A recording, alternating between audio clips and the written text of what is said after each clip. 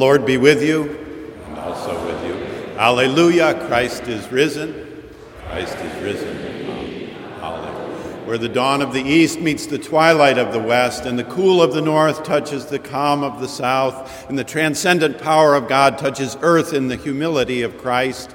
Here and now, where the head of the Charles reaches out to the heart of the country, we gather for ordered worship. The liturgy, music, and homily are offered in the praise of God for our congregation here in Marsh Chapel, for our radio congregation across New England at WBUR 90.9 FM, and for our internet listenership around the globe at WBUR.org. We invite your prayerful and material support, your written or emailed responses, your selections, decisions of forms of ministry in our midst, and as the Spirit moves, your presence with us come Sunday. This Sunday, we welcome guests and family members traveling from afar to be with us, and those who may be worshiping with us here prior to the Red Sox game down the street later today. As also, we welcome to our pulpit our university chaplain for community life who guides and oversees our ministry with students here at Boston University, Brother Lawrence A. Whitney. This is the day that the Lord has made. We shall rejoice and be glad in it. As we are able, may we stand in the praise of God. Hallelujah.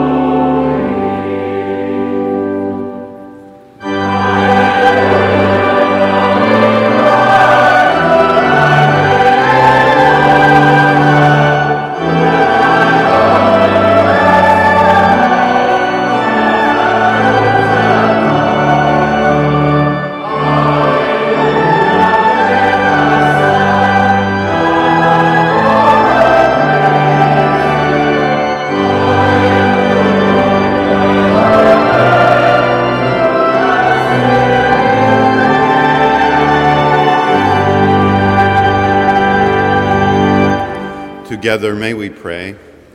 O God, whose blessed Son made himself known to his disciples in the breaking of bread, open the eyes of our faith that we may behold him in all his redeeming work, who lives and reigns with you in the unity of the Holy Spirit, one God, now and forever. Amen. Please be seated. Beloved, the grace and gift of pardon and forgiveness itself, its joy and wonder, gives us the assurance, the peace to offer our prayer of confession. Trusting pardon, we may make our confession. So as we have gathered in this Easter season, may we bow for our individual and silent prayers, even as our choir guides us in the singing of the traditional Kyrie. Let us pray.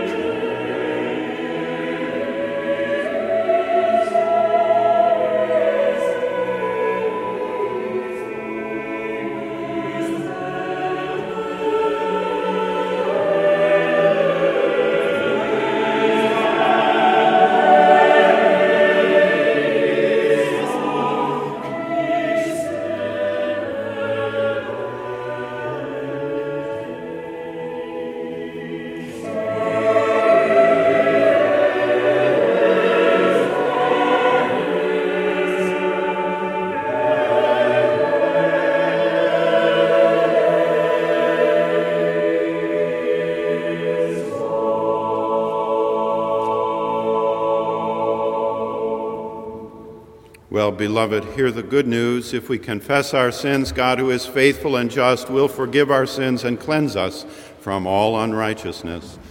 Thanks be to God. A lesson from the Acts of the Apostles, chapter 2, verse 14, and verses 36 through 41. But Peter, standing with the 11, raised his voice and addressed them, "Men of Judea, and all who live in Jerusalem, let this be known to you, and listen to what I say. Therefore, let the entire house of Israel know with certainty that God has made him both Lord and Messiah, this Jesus whom you crucified." Now when they heard this, they were cut to the heart, and said to Peter and to the other apostles, "Brothers, what should we do?"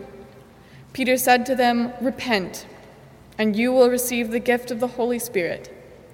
For the promise is for you, for your children, and for all who are far away, everyone whom the Lord our God calls to him."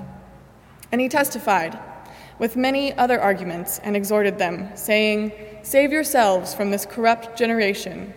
So those who welcomed this message were baptized, and that day about 3,000 persons were added. The word of the Lord.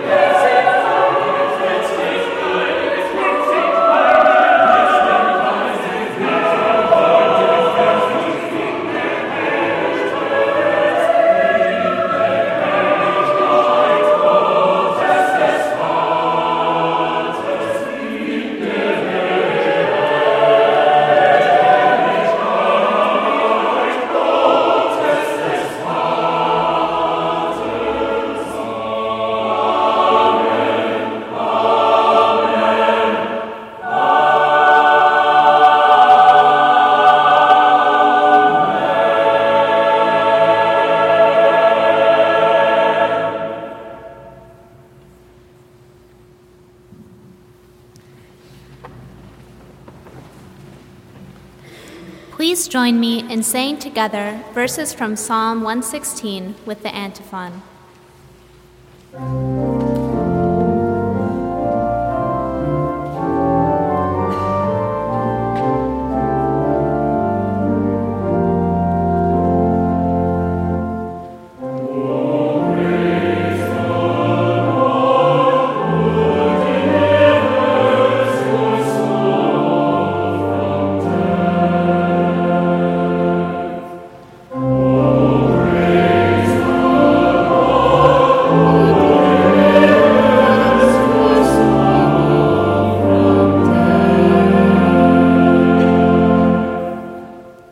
I love the Lord, who has heard my voice and my supplications, and has inclined his ear to me whenever I called. The snares of death encompassed me. The pangs of Sheol laid hold on me. I suffered distress and anguish. Then I called on the name of the Lord. O Lord, I beseech you, save my life. What shall I return to the Lord for all my benefits? I will lift up the cup of salvation and call on the name of the Lord. I will pay my vows to the Lord in the presence of all his people. Precious in the sight of the Lord is the death of his faithful ones. O Lord, I am your servant. I am your servant. The child of your handmaid, you have loosed my bonds. I will offer to you the sacrifice of thanksgiving and call on the name of the Lord. I will pay my vows to the Lord in the presence of all of his people. In the courts of the house of the Lord, in your midst, O Jerusalem, praise the Lord.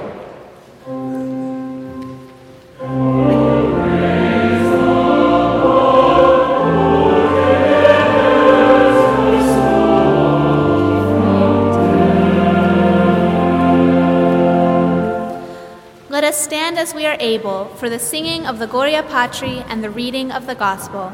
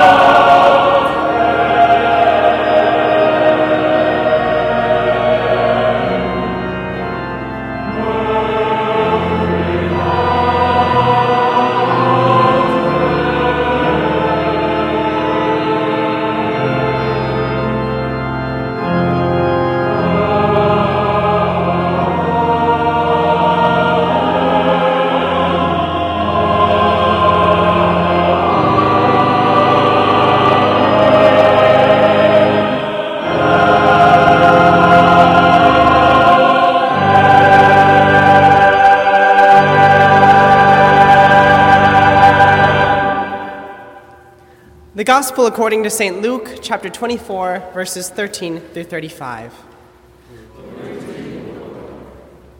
Now on that same day, two of them were going to a village called Emmaus, about 7 miles from Jerusalem, and talking with each other about all these things that had happened. While they were talking and discussing, Jesus himself came near and went with them, but their eyes were kept from recognizing him.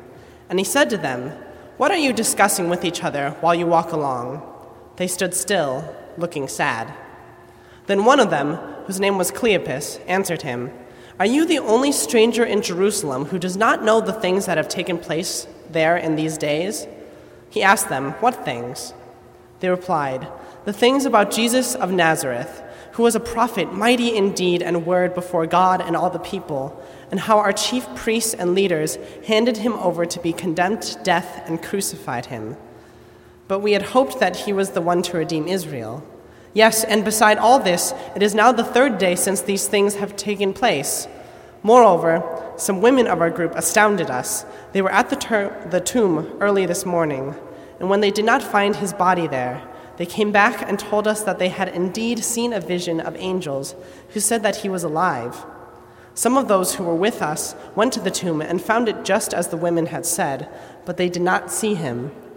Then he said to them, "Oh, how foolish you are, and how slow of heart to believe all that the prophets have declared. Was it not necessary that the Messiah should suffer these things and then enter into his glory?"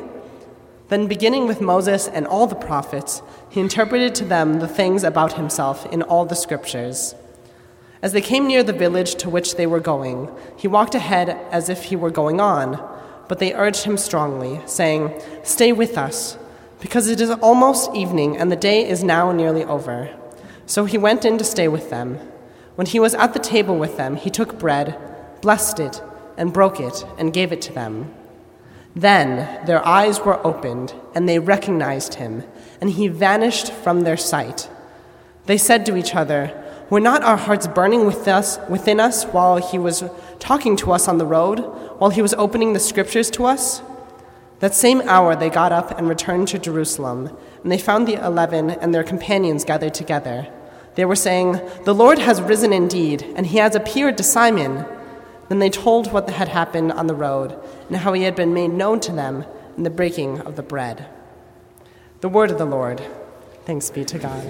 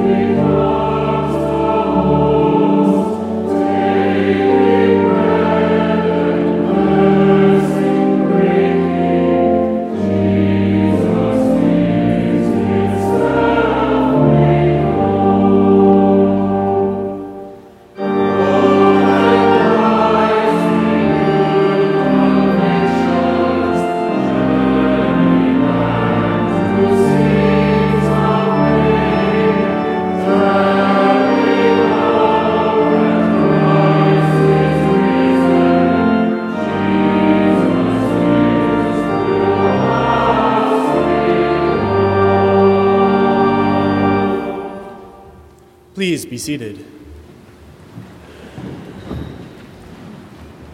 Allow me this morning to publicly express my gratitude to Dean Hill for giving me my very own preaching series. Yes, indeed, you have arrived at Marsh Chapel, whether in person or by radio waves or by internet signals, for the first offering in Brother Larry's 2011 Secular Holiday Preaching Series. We begin today, Mother's Day, and we'll pick up again at the end of May with Memorial Day. The series concludes on July 4th, Independence Day. I consider it the highest honor to have been invited to participate in the life of Marsh Chapel in this way, although I would encourage you to take note that Dean Hill reserved for himself that pinnacle of secular holidays, yes, the very one you are remembering just now from back in February, Groundhog Day. I can only pray that someday I will attain to such a stature in preaching as to aspire to be invited on so noble an occasion. Speaking of prayer, the Lord be with you. Let us pray. Holy and gracious God, we gather this morning of Mother's Day and we celebrate the mothers here with us and the mothers for some of us who dwell far away. Keep our hearts and minds this day and all days in the mothering presence of your most Holy Spirit, that the thoughts of minds and the meditations of hearts might be acceptable in your sight, O God, our rock and our Redeemer. In the name of the Father, and of the Son, and of the Holy Spirit. Amen. Surely you have had the experience of being a passenger in a car traversing the streets of Boston. You are riding along on your way to an afternoon at the Museum of Fine Arts. You know where you are going. Your driver knows where she is going. You sit smiling as you gaze out the windows. Then your driver takes a turn. You think. This must be a shortcut. I should pay attention for the next time when I have to drive. Another turn. Really? Interesting. I never would have thought to go this way. Your mind's voice utters. A third turn. Now it is impossible for you to contain your words any longer. Where are you going? Well, your companion replies, I am going to the MFA. Where did you think I was going? Yes, I thought we were going to the MFA too, but the MFA is over there, you reply, pointing back through the rear windshield. Yes, dear, says your companion soothingly, but this is Boston. Sometimes it is necessary to circumnavigate the entire city just to get next door. Amen? Where are you going? There are actually two questions bound up in this one verbal ejaculation, but let us begin by taking the question at face value. It is certainly a legitimate question to ask as we consider the journey of the two disciples on the road to Emmaus. There is another question that we might wish to ask along with Cleopas of his companion, namely, who are you? That line of questioning, however, at least at this stage, is not terribly likely to arrive at positive results. On the other hand, it is not entirely clear that our where are you going question will lead to positive results, either given that there is no clear evidence of a village called Emmaus at whatever distance from Jerusalem. This is to say that we do not know precisely where Cleopas and his friend were going. But that question remains relevant for us. Where are you going? This question may be a constant and perhaps somewhat grating refrain for many of our graduating students here at Boston University. Family, faculty, friends, chaplains, all want to know where our graduates will be going next. Bound up in the question are clearly many other questions. Do you have a job? Are you going to graduate school in the fall? Are you staying in Boston or moving back home or somewhere else entirely? There are broader implications of the question as well, not merely about the immediate future, but about the long term. Do you have a plan? Are you career-minded? What are you going to be now that you are grown up? And the questions have implications beyond merely the trajectory of career and work. Are you going to get married? Are you going to have children? Are you going to be able to put your life together in such a way that you will both be fulfilled and able to pay the rent? Where are you going? In a time of global economic and political uncertainty, it can be especially challenging to even acknowledge the question. Do you have a job? No, but not for lack of trying. Are you going to graduate school? Well, yes, but only because I cannot find a job, and by the way, I have no idea how I am going to pay for it, either now or in the long term. Are you going to stay in Boston or move home? Well, I would like to stay in Boston, but Boston is expensive. And although I really do not want to be the graduate who spends the next 2 to 3 years living in my parents' basement, I really do not see that I have any better options at this point. Sorry, dear friends, but here at Marsh Chapel we do not preach a prosperity gospel, but a gospel of responsible Christian liberalism, which is to say that we abide in a realistic spirit with great hope for the possibilities of the future. It is in the spirit of realism that we must confess that the prospects are not what we might have hoped when we began 4 years ago. And it is in hope that we journey on. It is a funny thing, returning for a moment to our pair of companions seeking to find their way to the MFA, that the question posed by the passenger to the driver, "Where are you going?" is not really a question as to the destination, but as to the route. This is to say that passenger and driver are both clear on where it is they intend to go. They are both aiming toward the MFA. It is just that the real route of the driver does not quite align with the ideal route of the passenger. Indeed, the real question the passenger is asking when verbalizing, "Where are you going?" is, "How are you going to get there?" This, too, is a question we may wish to bring to Cleopas and his companion on the way to Emmaus. After all, it is a neat trick not only to arrive, but merely to set out toward a village of which there is no evidence of existence. How do you get to somewhere that isn't? It is my great hope that there is a primacy of the "how are you going to get there" question in the "where are you going" question. Or better said, inquisition that our graduates are racked upon by family, friends, faculty, and, yes, chaplains. Indeed, of the two, it is the more profound. Where are you going is simply to inquire of a single point, and the final point in the series at that.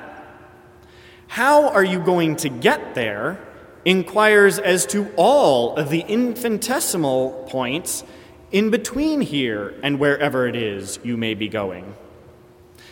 Furthermore, it is not so much a quantitative question about the points themselves, but a qualitative and relational question directed more toward the person for whom those points will be constitutive of their life. This is to say that the "how are you going to get there" question is really a question of who are you and how are you going to be in the world. It is not a question of doing, but of being.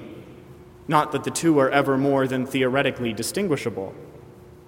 It is a question of what sort of person you are and what manner of being you will endeavor to live into. How are you going to get there?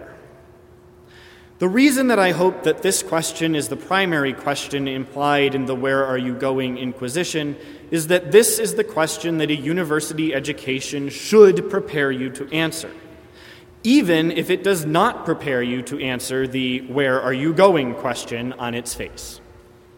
If nothing else, I pray that our graduates have uncovered something about themselves in their experience at Boston University, whether in the classroom, in the dorms, on the athletic fields and courts, in the dining halls, while studying abroad, while participating in community service, or just walking up and down Bay State Road. This is to say what Howard Thurman said much more eloquently.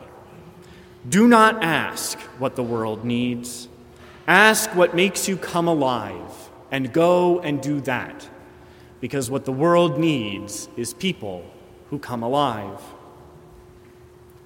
In the final analysis, it is a sense of concrete embodied purpose, which only comes by moving through the spiritual process of self-discovery and actualization that empowers those who change the world.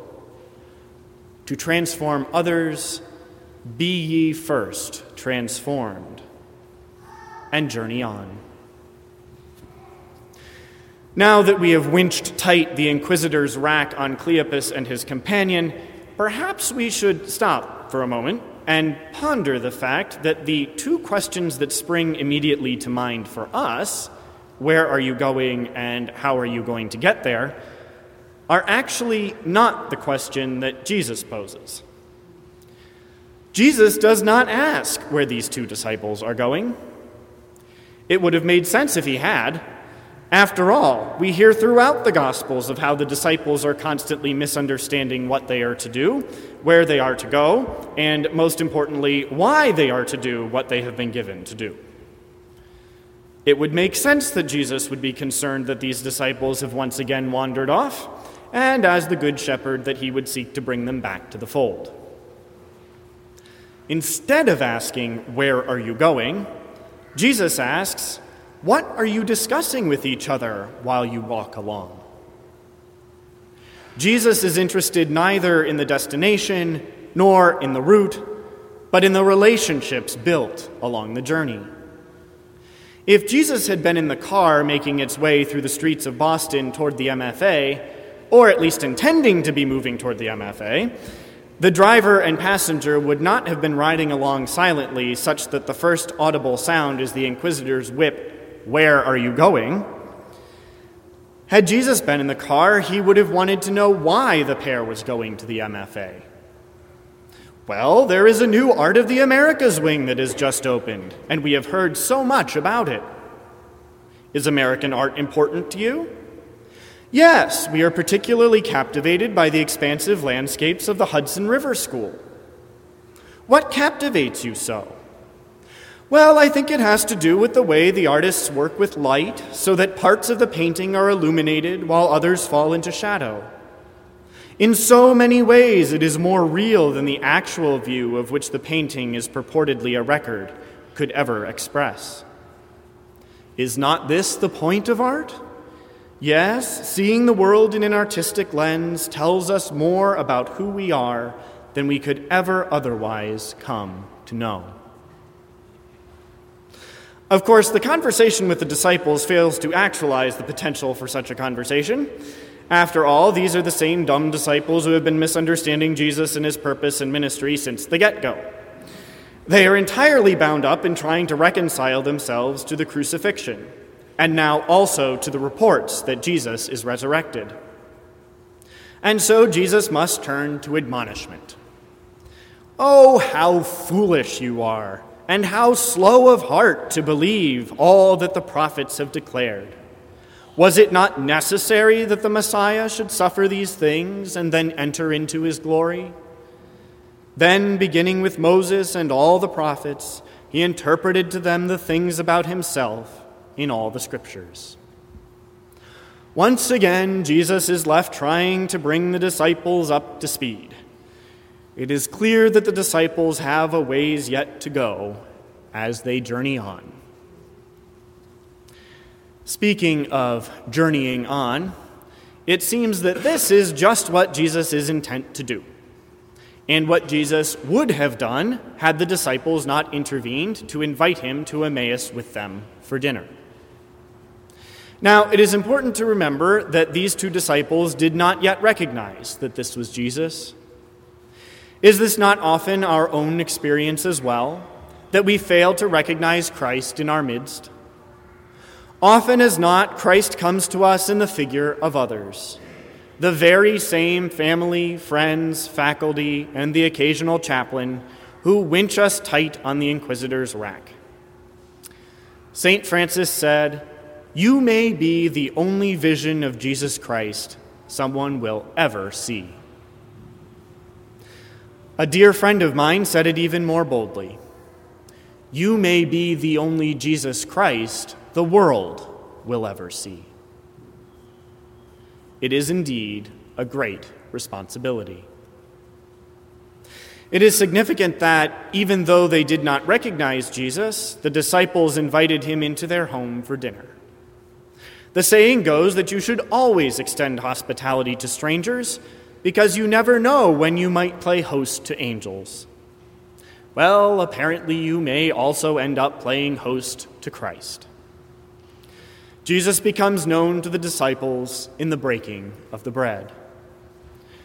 Of course, the disciples later recognized that they had in fact felt the presence of Jesus as they journeyed together along the road, in the familiar sense in which Jesus had always made their hearts burn. Perhaps, not realizing that the feeling signaled the presence of Jesus, they even took an antacid. That is what you do for heartburn, isn't it? Anyway, they had not recognized him, which is to say the familiar sense of hearts aflame had not risen to the level of conscious awareness. But now that they were aware of the connection between what they felt on the road and what they had felt as they accompanied Jesus throughout his ministry. This is to say that as you journey on, I would encourage you to extend and receive hospitality. In the end, it is neither the goal nor even the path that is truly important. It does not really matter whether or not you ever make it to the MFA. What matters is the relationships you cultivate along the way. This is the good news of Jesus Christ for us today, resurrection and salvation by relationship. I leave you today with the prayer of my order of the Lindisfarne community, that we may be as Christ to those we meet, and that we might find Christ within them. And in all things, make your mother proud. Amen.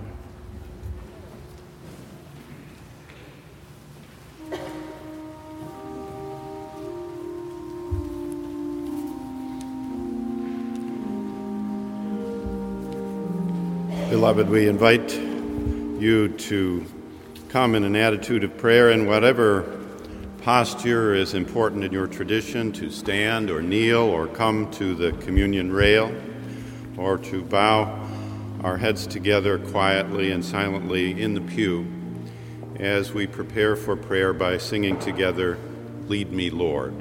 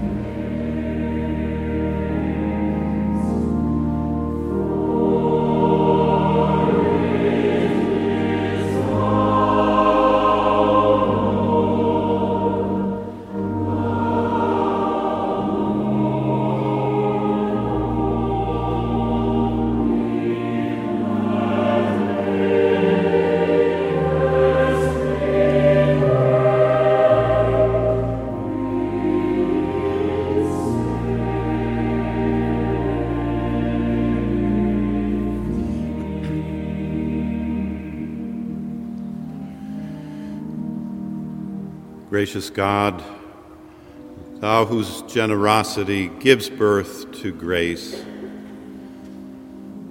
we offer our thanks this morning for those whom we love but no longer see, who in days gone by precept and by example, have guided us on the path of faith, whose hands held us, whose words corrected us,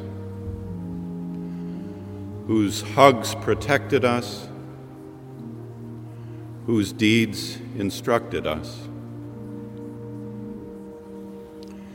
Dear God, we offer our heartfelt thanks for those, our teachers, our friends, uncles, cousins, aunts, fathers, and mothers, for the generosity of their care. Gracious God, thou whose generosity gives birth to grace, beget again in us all, we ask, their heroic gentleness, their courageous kindness,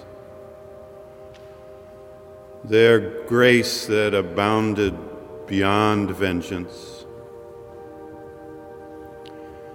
Give us the strength neither to succumb to what we abhor, nor to become what we abhor. A grace that befits those whom we love but no longer see, who by kind precept and gentle example have guided us on the path of faith. Our teachers, friends, uncles, cousins, aunts, fathers, and mothers.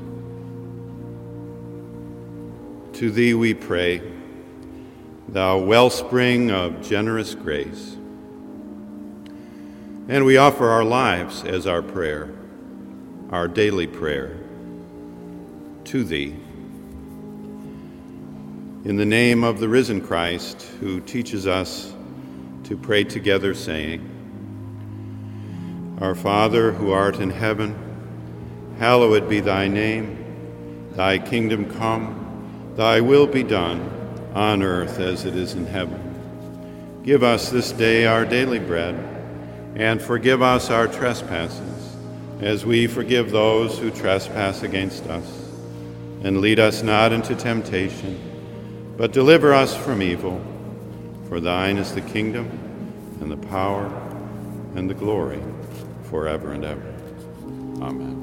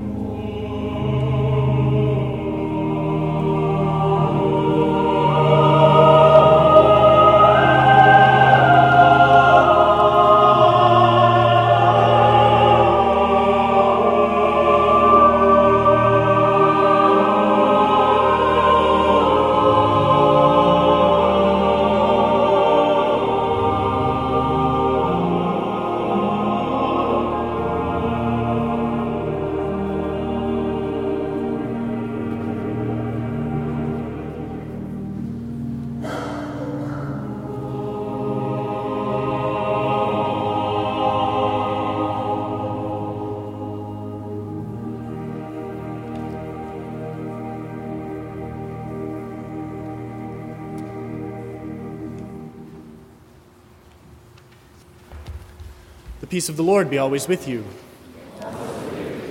We greet you here at Marsh Chapel once again this morning, and we would invite you to put your name and contact information in the red pads found along the center aisle of each pew, and to pass the red pad along to your neighbor so that we can get to know you better and help you get to know one another better throughout the week. We would point to the chapel website for upcoming services and activities. We would lift up, especially this morning next week. Next Sunday will be the This I Believe Sunday, where 4 graduating seniors will offer This I Believe reflections in place of the sermon. We hope you can join us for that. Next Saturday, May 14th at 2 p.m., we invite you to a hymn sing right here in the nave of Marsh Chapel, "Oh, for a Thousand Tongues to Sing." We hope you can make it at 2 p.m. next Saturday. And then, of course, baccalaureate is on Sunday, May 22nd, as part of the university's commencement activities. We hope you will join us at our usual 11 a.m. hour on that day. All other services and activities are available on the Marsh Chapel website, bu.edu/chapel, where there is also the opportunity for online giving. Now walk in love as Christ loves us, an offering and sacrifice to God.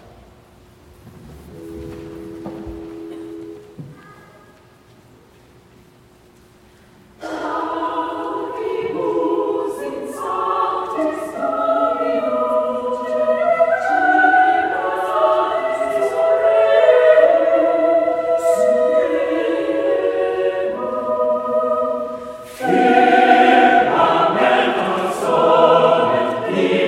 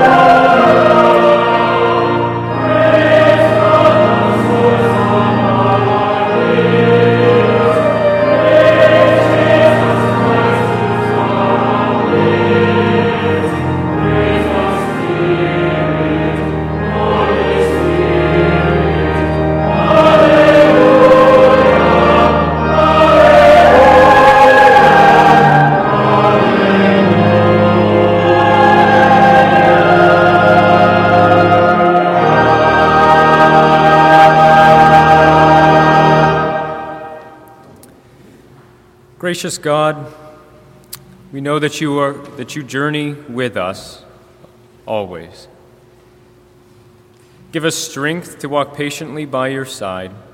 Bless these gifts and the hearts that offer them, that we may serve you more fully along the way. Amen.